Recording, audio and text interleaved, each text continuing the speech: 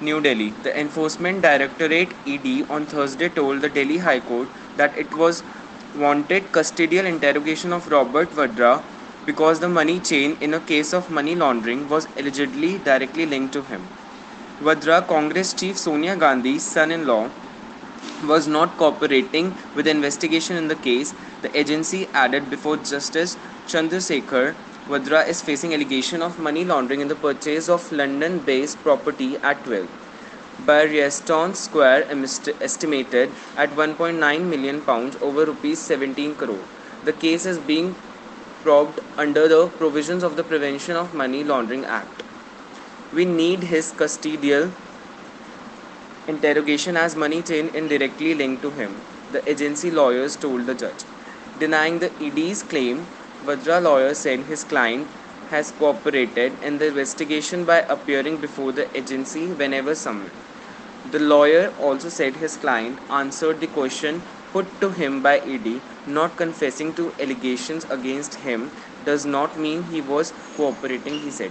After hearing the brief arguments, the court listed the matter for final arguments on November 5. The court was hearing the ED's plea challenging the anticipatory bail granted to Vadra by trial court. On Tuesday, Vadra opposed the plea, saying there was no single instance of his non cooperation in the investigation and there was no risk of him tampering with any evidence as the agency has already seized from him every document pertaining to be the case.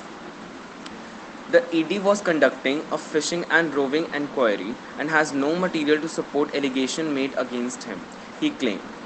The probe agency sought the cancellation of Vadra's anticipatory bail on the ground that it required his custody as he was not cooperating in the investigation. Regarding the allegation of flight risk, Vadra said in his reply, the conduct of respondent Vadra in returning to India from abroad voluntarily upon reading press reports that ED was investigating him made it evidently clear that Vadra had no intention of whatsoever of fleeing the country and was determined to stay in India and clear the name.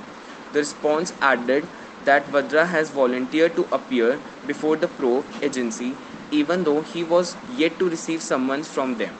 No specific allegation has been made by the agency to suggest that Vadra has in any way attempted to or actually succeeded in tampering with any evidence or witness, it said.